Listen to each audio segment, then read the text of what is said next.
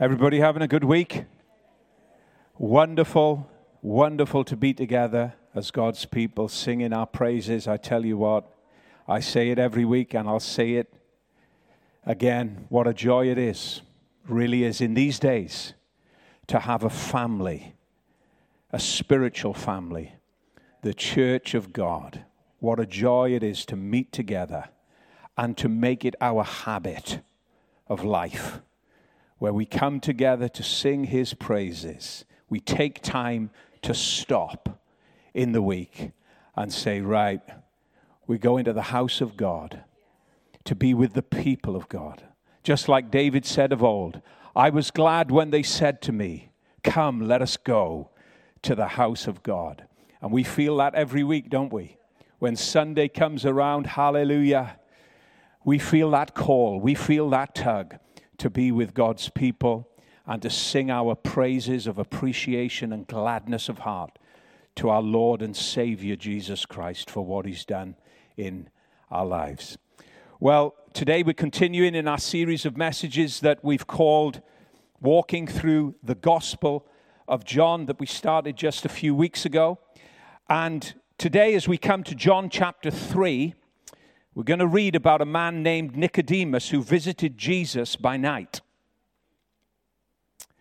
And as we'll see from this chapter, it would be on this night with Jesus that Nicodemus would hear about a wonderful new possibility of a new beginning for his life. And that's what we're going to be talking about today as we look at John chapter 3, a new beginning. I'm sure all of us at some point in our lives have hoped and dreamed about a new beginning. Maybe as we've looked back on our lives, maybe as we've looked back on times, dates, and places in life, we've thought, if only I'd done things differently. Have you ever said that? If only I'd done things differently. If only I hadn't have said what I said or thought what I thought. If only I'd have done things differently, I wouldn't have done what I did, and maybe things would be different today. I've certainly said that lots of times throughout my life. I'm sure as you have too. If only I could go back and change those times, those dates, and those places when things went wrong.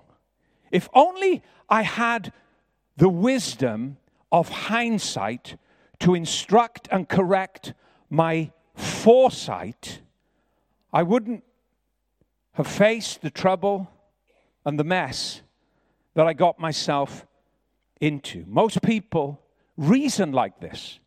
Most people reason regretfully over their past because as human beings, when things go wrong, we long for new beginnings. We long for a new start so that things that went wrong can be made right again. Albert Tennyson, the poet, understood this longing and need in the human heart for a new beginning when he wrote, "Oh, for a man to rise within me, that the man that I am might cease to be." That's the cry of a man's heart who's longing for a new beginning, longing for a fresh start. And isn't that the cry of every human being? Isn't that the cry of every human heart? We long for change.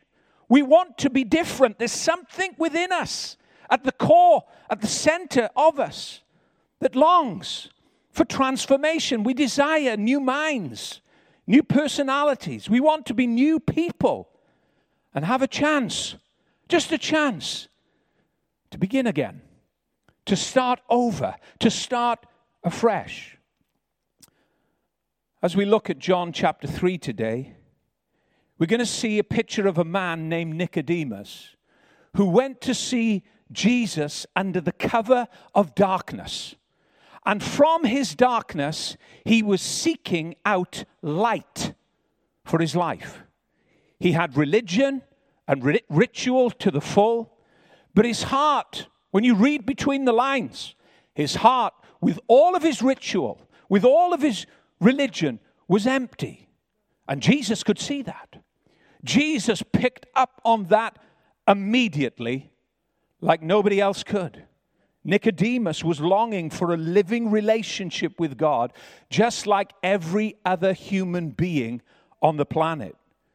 Nicodemus was longing for a new beginning, a new start, a fresh way of living. Let's read John chapter 3, and we'll read from verse 1 through to verse 10. It says this: There was a man of the Pharisees named Nicodemus, a ruler of the Jews. This man came to Jesus by night and said to him, Rabbi, we know that you are a teacher come from God, for no one could do these signs that you do unless God is with him. Jesus answered and said to him, Most assuredly I say to you, unless one is born again, he cannot see the kingdom of God. Nicodemus said to him, How can a man be born when he is old? Can he enter a second time into his mother's womb and be born? Jesus answered, Most assuredly I say to you, unless one is born of water and the Spirit, he cannot enter the kingdom of God. That which is born of the flesh is flesh, and that which is born of the Spirit is spirit. Do not marvel that I said to you, you must be born again. The wind blows where it wishes, and you hear the sound of it, but cannot tell where it comes from and where it goes. So is everyone who is born of the Spirit. Nicodemus answered and said to him, How can these things be? Jesus answered and said to him, Are you the teacher of Israel and do not know these things? An amazing moment, an incredible moment in a man's life who was stooped in ritual, stooped in religion. And John takes us right into the moment where Nicodemus meets Jesus on this night. And he starts by giving us a little background into who Nicodemus was. John tells us that Nicodemus was a Pharisee and a ruler of the Jews. Now, by being a Pharisee, John was letting us know that Nicodemus was an extremely religious man. He had a code of living that was exact, a code of living that was set out. His behavior of life was strict and meticulous. He set out his life as a model for everyone to follow. Some of the things that Nicodemus would have done on a daily basis and on a weekly basis was he'd have been praying for numerous hours every day. He'd have been fasting twice a week, and he would have made sure that every part of his life was in order in relation to the law of God. He gave 10% of everything that he earned to the temple and was proud of it and made a very public spectacle of doing that on a weekly basis. He was a model as a Pharisee for people to follow, for people to look up to. And as a ruler of the Jews, as John tells us he held one of the highest positions in the nation. He was a member of the Sanhedrin. And the Sanhedrin were an elite group of 70 men who had authority over every Jew on the earth at that time. So this man, Nicodemus, as John describes him, had position, power, great prestige amongst people. This man, Nicodemus, couldn't go any higher. He couldn't want for more. He had all that religion and politics could offer him. He was wealthy. He had no need for anything. He was confident in himself, in his strength, in his success. He was strong as a man, as a person, outwardly, because he was self-made. And John, the apostle, wants to present this to us. He wants us to see the success and the strength of this man as he begins. He wants to present that picture to us as he opens this night, this meeting between Nicodemus and Jesus. This was a man who was confident in his religion. This was a man who was strong in his morality, in his behavior, and he was reliant on everything he did to make him righteous before God. Now, like most meetings, this one began with a greeting, as we've read. Nicodemus greets Jesus very respectfully. He starts by saying, "Rabbi, we know that you are a teacher come from God, for no one could do these signs that you do unless God is with him." That's a respect. That's a mark of respect. That's a greeting of honor. Now, what we would expect here is a similar greeting from Jesus. That would be courteous in this conversation. After receiving an honorable greeting, we would expect, just to warm the conversation up, for Jesus to follow suit, for Jesus to reply and offer a warm, similar greeting. But Jesus doesn't do that. Jesus does something that's unusual, because he doesn't respond to Nicodemus's greeting by returning a greeting. He doesn't say, "Well, Nicodemus, we're all so honored to have a man of your standing here tonight with us. We're all so honored to have you visit in your busy schedule. Also honored that you would take the time to be with us. We all know about the great position you hold. We all know about your reputation of being a Pharisee, a ruler of the Jews, part of the Sanhedrin that has oversight over every Jew on the earth. And even you're a teacher. You are the teacher of Israel. Nicodemus, what an honor it is for us to have you visit us." But Jesus doesn't do the meet and greet thing with Nicodemus. And he's not being rude or obnoxious. He goes straight to the heart of Nicodemus's need. His need to be born again.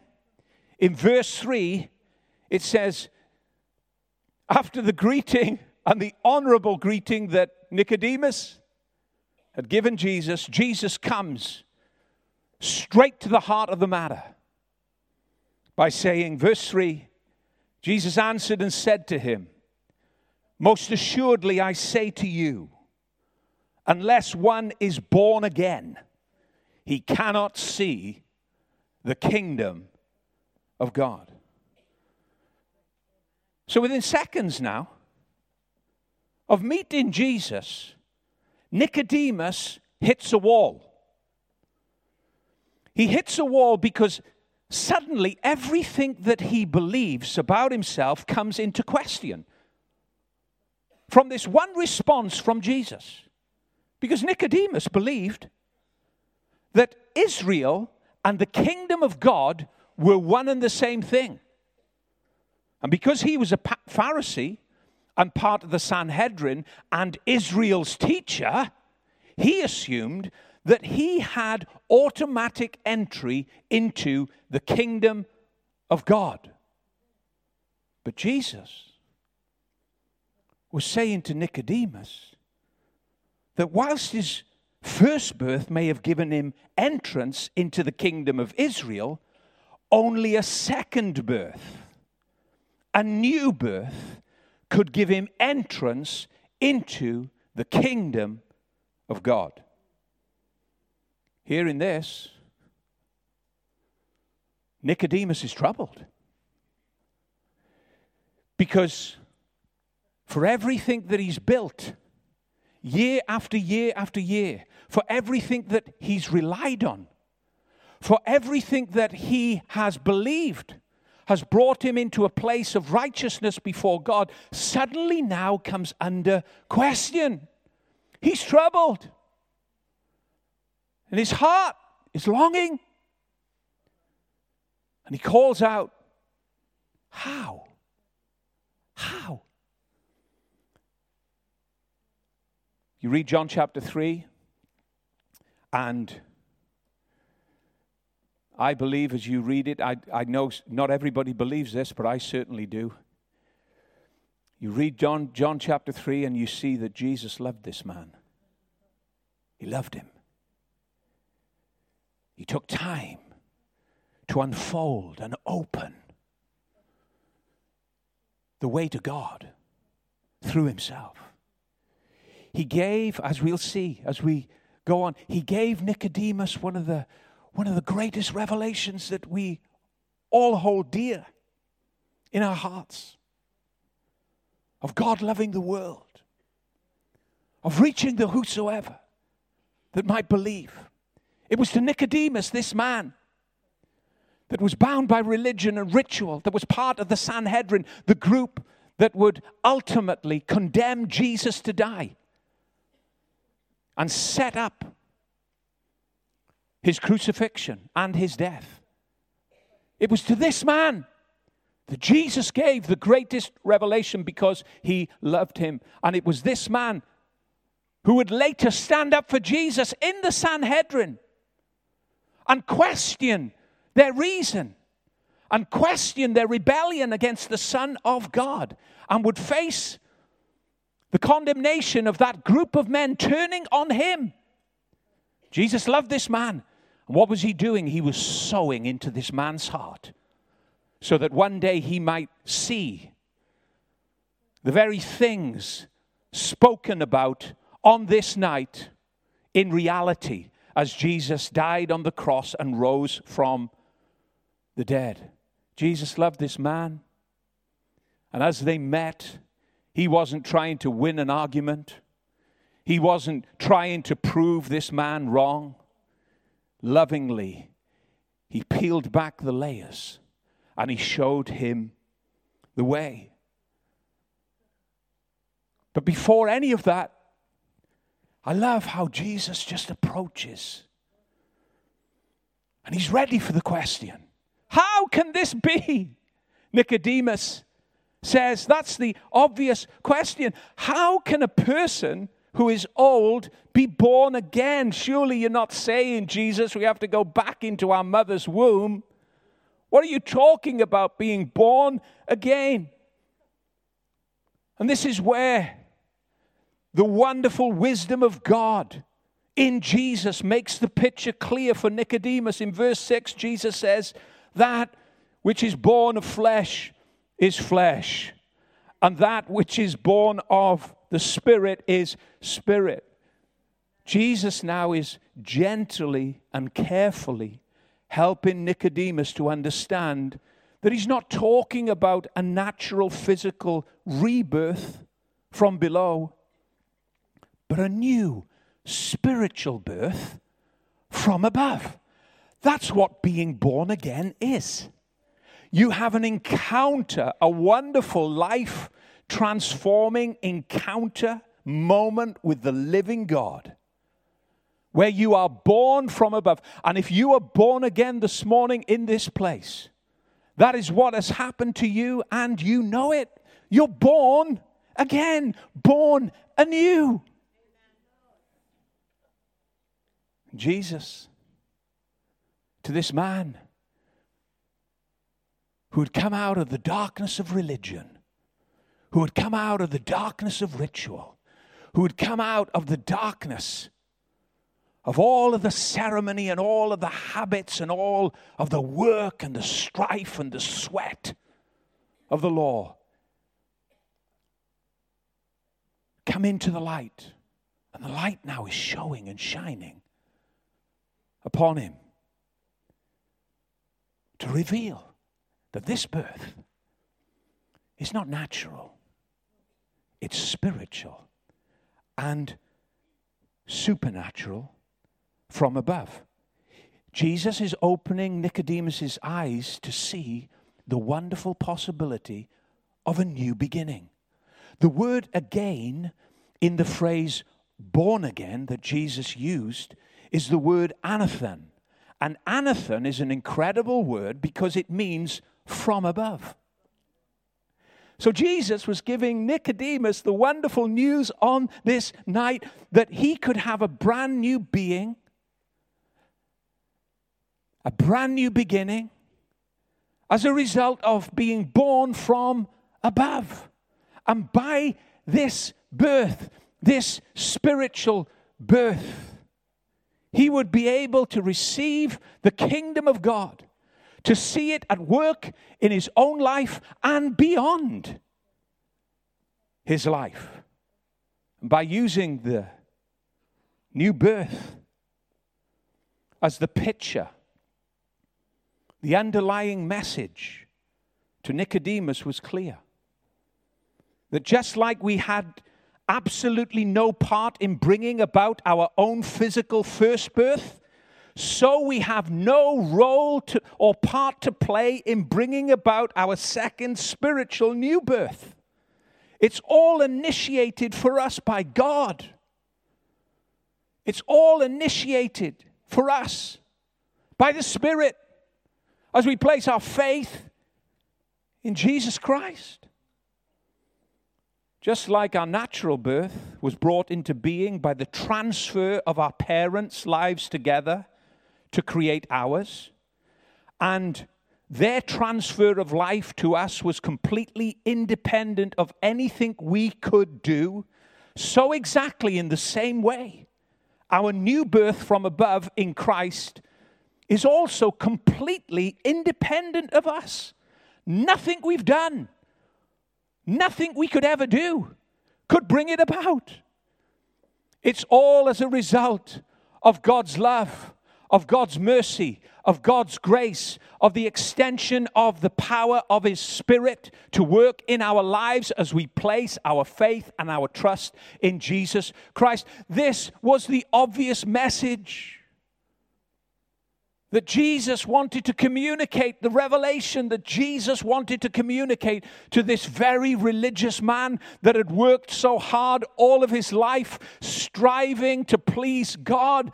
And Jesus sends out a lifeline.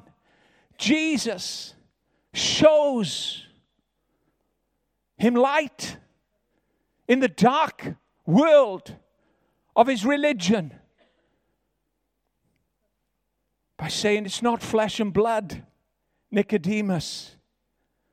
You may have built an empire on that. You may pride yourself on that. But that will never, all of the effort and all of the work that you are involved in to maintain that life, Nicodemus, it will never cause or bring into being this spiritual rebirth that God has for you. You have to place your faith, Nicodemus, in God's Son.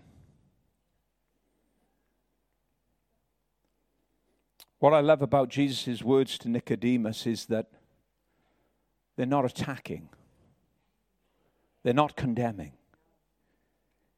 He didn't go in hard and say, well, Nicodemus, all of your religious work, all of the rituals that you're involved in, all of your adherence to the law and your position as a Pharisee and sitting at the table as part of the Sanhedrin and even being a teacher of Israel, it's all worthless. No, he doesn't attack this man. I love it. Gently, he teaches. Gently, he corrects. And without saying any of that, he makes it plain for Nicodemus to see. Nicodemus, after this night, would begin to question the works that he was involved in, the striving and the futility of it all to make himself right with God. Jesus was opening this man's eyes for him to see that all that he was involved in, the strife and the sweat and the effort to please God, couldn't get him any further or any nearer to what he wanted. This man was hungry for the living God. That's why he was so religious. That's why he did what he did. This man was so hungry, but his heart was empty. So Jesus spoke the word of life into his life. And just before the meeting ends, Jesus starts speaking about Moses. Well, of course, Nicodemus knew all about Moses. He said, hey, Nicodemus, you remember when the Israelites were in the wilderness and all those serpents turned up and started biting God's people? And Moses cried out to the Lord, and the Lord said, put a brass serpent on a pole and lift it up. And anybody that will look at that brass pole, anyone that will look at that brass serpent that's elevated on the pole will be healed of the many bites from those poisonous serpents. He said, do you remember that? Do you remember that? Anyone that didn't look at the serpent, who chose to rely on themselves to get through and beyond the crisis they were in, died in the wilderness. But those who turned were healed. He said, just like that serpent was raised up on the brass pole, Nicodemus, the Son of Man, God's Son, one day, not yet, we've got a couple of years before it takes place, but God's Son, Nicodemus, is going to be raised up, and anybody that turns to him and believes will not perish, but have everlasting life. Now, a bomb just goes off in the room, and I'll tell you why. Because Nicodemus certainly didn't believe that God had a son. Oops. Excuse me. I haven't read about God having a son. What are we talking about here? See, Jesus will take you far, far beyond where you want to go. In what you believe, in what you've thought, in where you are, and even some of the things that he'll come and say to us. Man, it will cause offense to rise in your heart. And he brought Nicodemus to a point. Do you know what's beautiful? Nicodemus didn't raise an objection when he heard about God having a son. It was just a thought. It was just a seed that one day would come to fruition. And let me just say this, just to throw this in. The one that took our Lord's body down from the cross and tenderly handled it and took care of it was a man by the name of Nicodemus and Joseph of Arimathea. Joseph of Arimathea provided the tomb for Jesus to be buried in, and Nicodemus made sure he was there. I wonder why. I think it could have been because of this night and the little conversation that they had together and the love that Jesus extended to him and the openness of Nicodemus, this man whose heart was empty and longing for more of God. Before the meeting ends, Jesus leaves Nicodemus with one of the greatest revelations about God's love to save the world. You don't give somebody a precious revelation like this unless you greatly love them, unless you believe that they're going to have a future with you in the kingdom that you've come to establish. Nicodemus receives this revelation from Jesus. John chapter 3, verse 14 through to verse 18. For God, Jesus says, can you imagine it? The night is dark. They're all huddled in a little room, not a big temple, not a pulpit behind a platform, just sat at a table in the daily course of life. And Jesus, I mean, who has ever written anything like this? Who in our world, you look at history, you look at literature, you look at all of the myriads of people that have had input into our world. Who has ever spoken words like this? There is nobody that has ever spoken anything like Jesus Christ. I don't care what anybody says. His words. For God so loved the world that he gave his only begotten Son, that whosoever believeth in him should not perish, but have everlasting life. For God did not send his Son into the world to condemn the world, but that the world through him might be saved. He that believeth on him is not condemned, but he that believeth not is condemned already, because he hath not believed in the name of the only begotten Son of God. The night ends. What a way to invest into the life of a man. What a way to end the night. He comes in longing to know the living God, and suddenly he finds light for his life from the words spoken by Jesus. If you remember, we said a week last Sunday ago how many commenters call John's gospel the gospel of belief. And it's because John's whole purpose for writing what he wrote was to bring people to a point of believing that Jesus is the Christ, the Son of the living God. That's what John's whole purpose was. And we read about his purpose at the end of his gospel. I believe it's in John chapter 20, verse 31. And it says, that verse says something like this. These things have been written that you might believe. Everything that I'm writing about, everything that I'm showing you, as Jesus walked through this earth, as Jesus met people, the high and the low, everything that I'm showing you, all of the miracles, all of the signs, are all for one purpose, that you might believe. I am showing you who Jesus was in order for you to believe who Jesus is, present tense.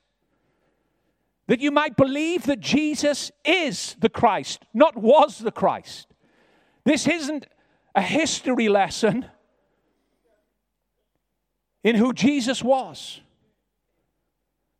This is the gospel, the good news of Jesus Christ. And by looking at who he was, we might understand and believe who he is. He's the Christ, the Son of the living God, John says in John chapter 20. And when we believe that, when we put our faith in that fact that Jesus is the Christ, the Son of the living God, John says we receive life. We receive supernatural life. We receive the divine life of God. Well, I don't understand it. It's too much of a mystery.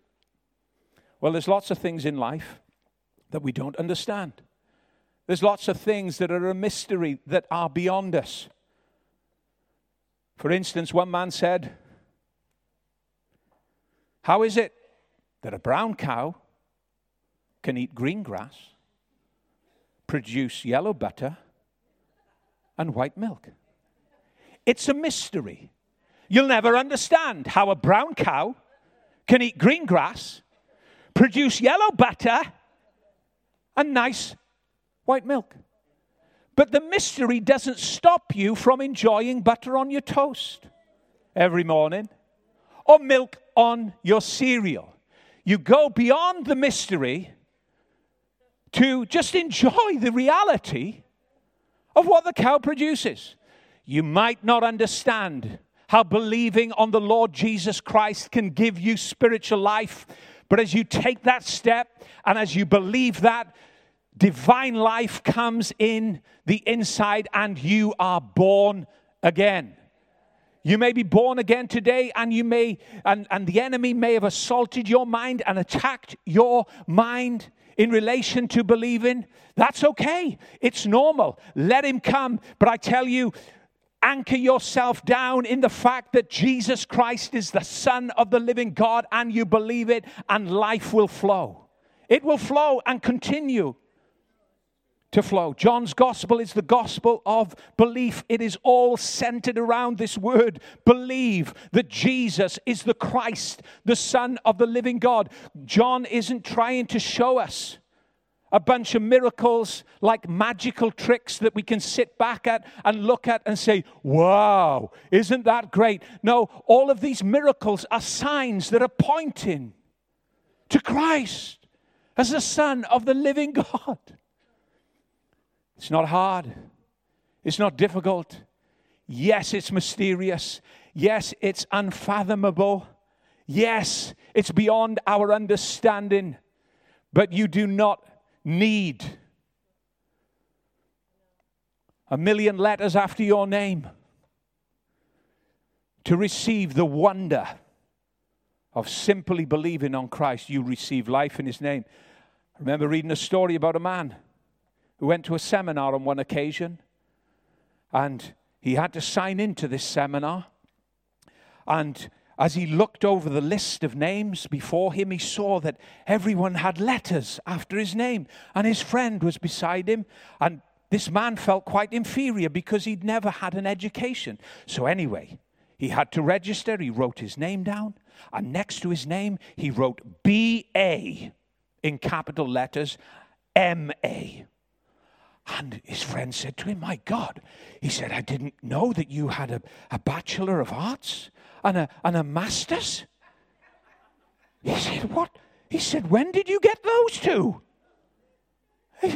He said, well, he said, I haven't got either. He said, well, what do those letters stand for? He says, born again, marvelously altered. Hallelujah. If you have been born again, you have been marvelously altered by the Spirit of God. I tell you, there may be things that we look back on, times, dates, and places that we wish that we could go back to and change. But I'm telling you, you don't have to, because you've been given a new beginning in Christ Jesus. You have been born again by the Spirit of God. That which is flesh is flesh. You can't do anything to change it. But that which is spirit, and you have received life from above in all of its fullness because of the goodness, the grace, and the mercy of God. Not because you've earned it, not because you've deserved it, not because you've worked for it or prayed it up or fasted or done anything in and of yourself. You are born from above. You had nothing to do with it. You had nothing to bring it about. You simply had to believe, and you did it. You believed, and now the life power of Christ lives in you. His nature is yours, and we're slowly beginning to see the uncovering of this wonderful new life. Hey, I'm doing good for time. Let me finish here by saying this.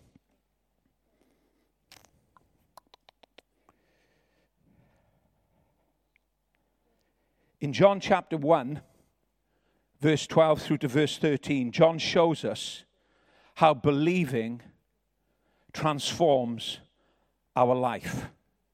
He shows us how by believing, new birth comes. And he uses 3 words in those verses. He uses the word believe, receive, and become to explain how we can have God's supernatural life through Jesus Christ. And it's as easy as breathing. It's the easiest thing in the world. Let me read to you what John says in John chapter 1 from verse 12 through to verse 13. It says this. Oh, it's fantastic. I tell you, this is so easy, it will make religious people mad. This is so easy. It will astound the world. It really will. John chapter 1, verse 12 through to verse 13. But to all.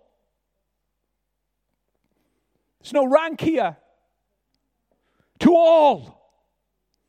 Doesn't matter who you are. And John's going to show us this as we go through each chapter. To all who believed him, Jesus, and received him, he gave the right to become children of God. They are reborn, not with a physical birth resulting from human passion or plan, but a birth that comes from God. Here's the order. Here's the order. We believe and receive Jesus, and we are reborn anew from above to become children of God. Born to be someone we could never be in and of ourselves. And it all begins when we believe. Paul would later say this. I'm going to ask the musicians to come. Hallelujah.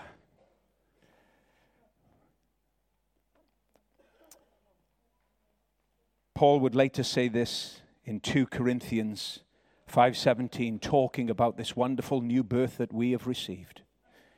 He would say this, verse 17, therefore, if any man, if anyone, oh, the invitation is out to the whosoever.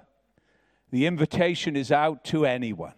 If anyone is in Christ, he is a new creation.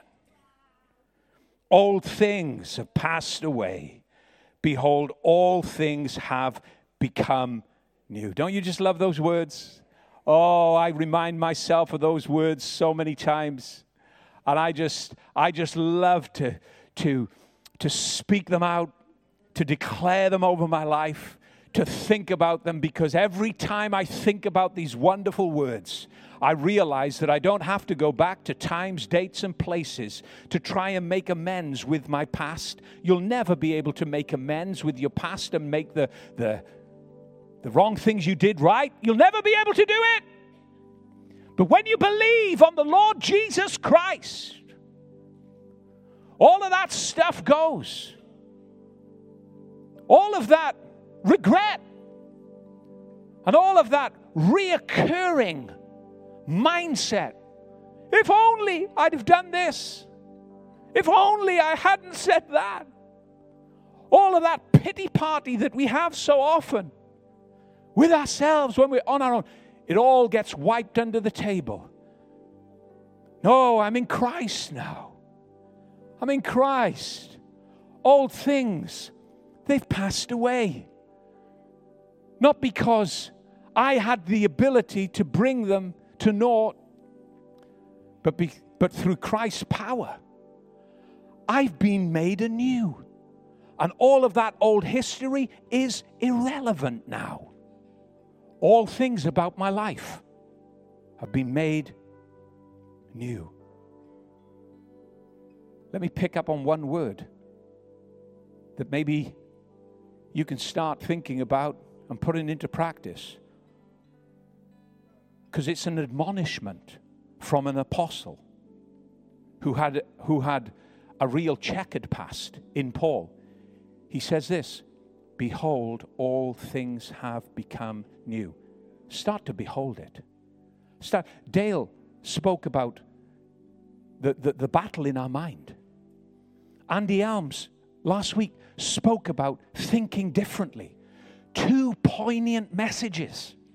For us, the war is in our mind. The battle, the challenge, where Satan will stand toe-to-toe with you, is in your mind. Start to behold. It's a mental thing. It's a decision based on who you are now in Christ Jesus. Start to behold the fact that all things have become new. And when the devil reminds you of who you used to be and what you did, just agree with him. That's right. That's right. Yeah, that's true. But do you know what, devil? All that old stuff about me has passed away. That doesn't characterize me any longer. Now, I have the mind of Christ. And I'm beholding all of the things that have become new about my life. I'm brand new, devil. I have a brand new beginning because I've been born again, born from above. Amen. Let's stand to our feet. The musicians are going to come. We're going to give praise to God. Oh, what a wonder it is to be born again, to be born from above. Heavenly Father, we thank you today for your goodness in our lives. We thank you for forgiving us all of our sins. We were dead in our sin, unable to get beyond it, get out of it. But Jesus, you immersed yourself in our sin to rescue us as our Savior. Oh, we thank you for that. We praise you for that. We believe that you are the Christ, the Son of the living God. And by believing continually and walking in this sense of knowing that you are the Christ, we receive life in your name. We thank you that we are called children of God. Oh, we are forever grateful of that as your people. And Lord, as we go from this place today, just before we sing, as we go from this place, there are those out there in our world that have lost hope. There are those out there in our world that have empty hearts like we once had. You found us. You sent somebody to us who labored with us, who spoke to us gently and caringly, spent time with us. Lord, would you send us into people's lives that need you, that we might just graciously and helpfully, tenderly guide them, that we'd be willing to walk a journey with them if necessary, possibly for 1 year or 10 years or 15 years, it matters not, that we would walk with those who are seeking to find you, maybe seeking in all the wrong places. Lord, help us be that light to them as you were to Nicodemus. We ask it in your wonderful, precious name. Jesus' name. Amen.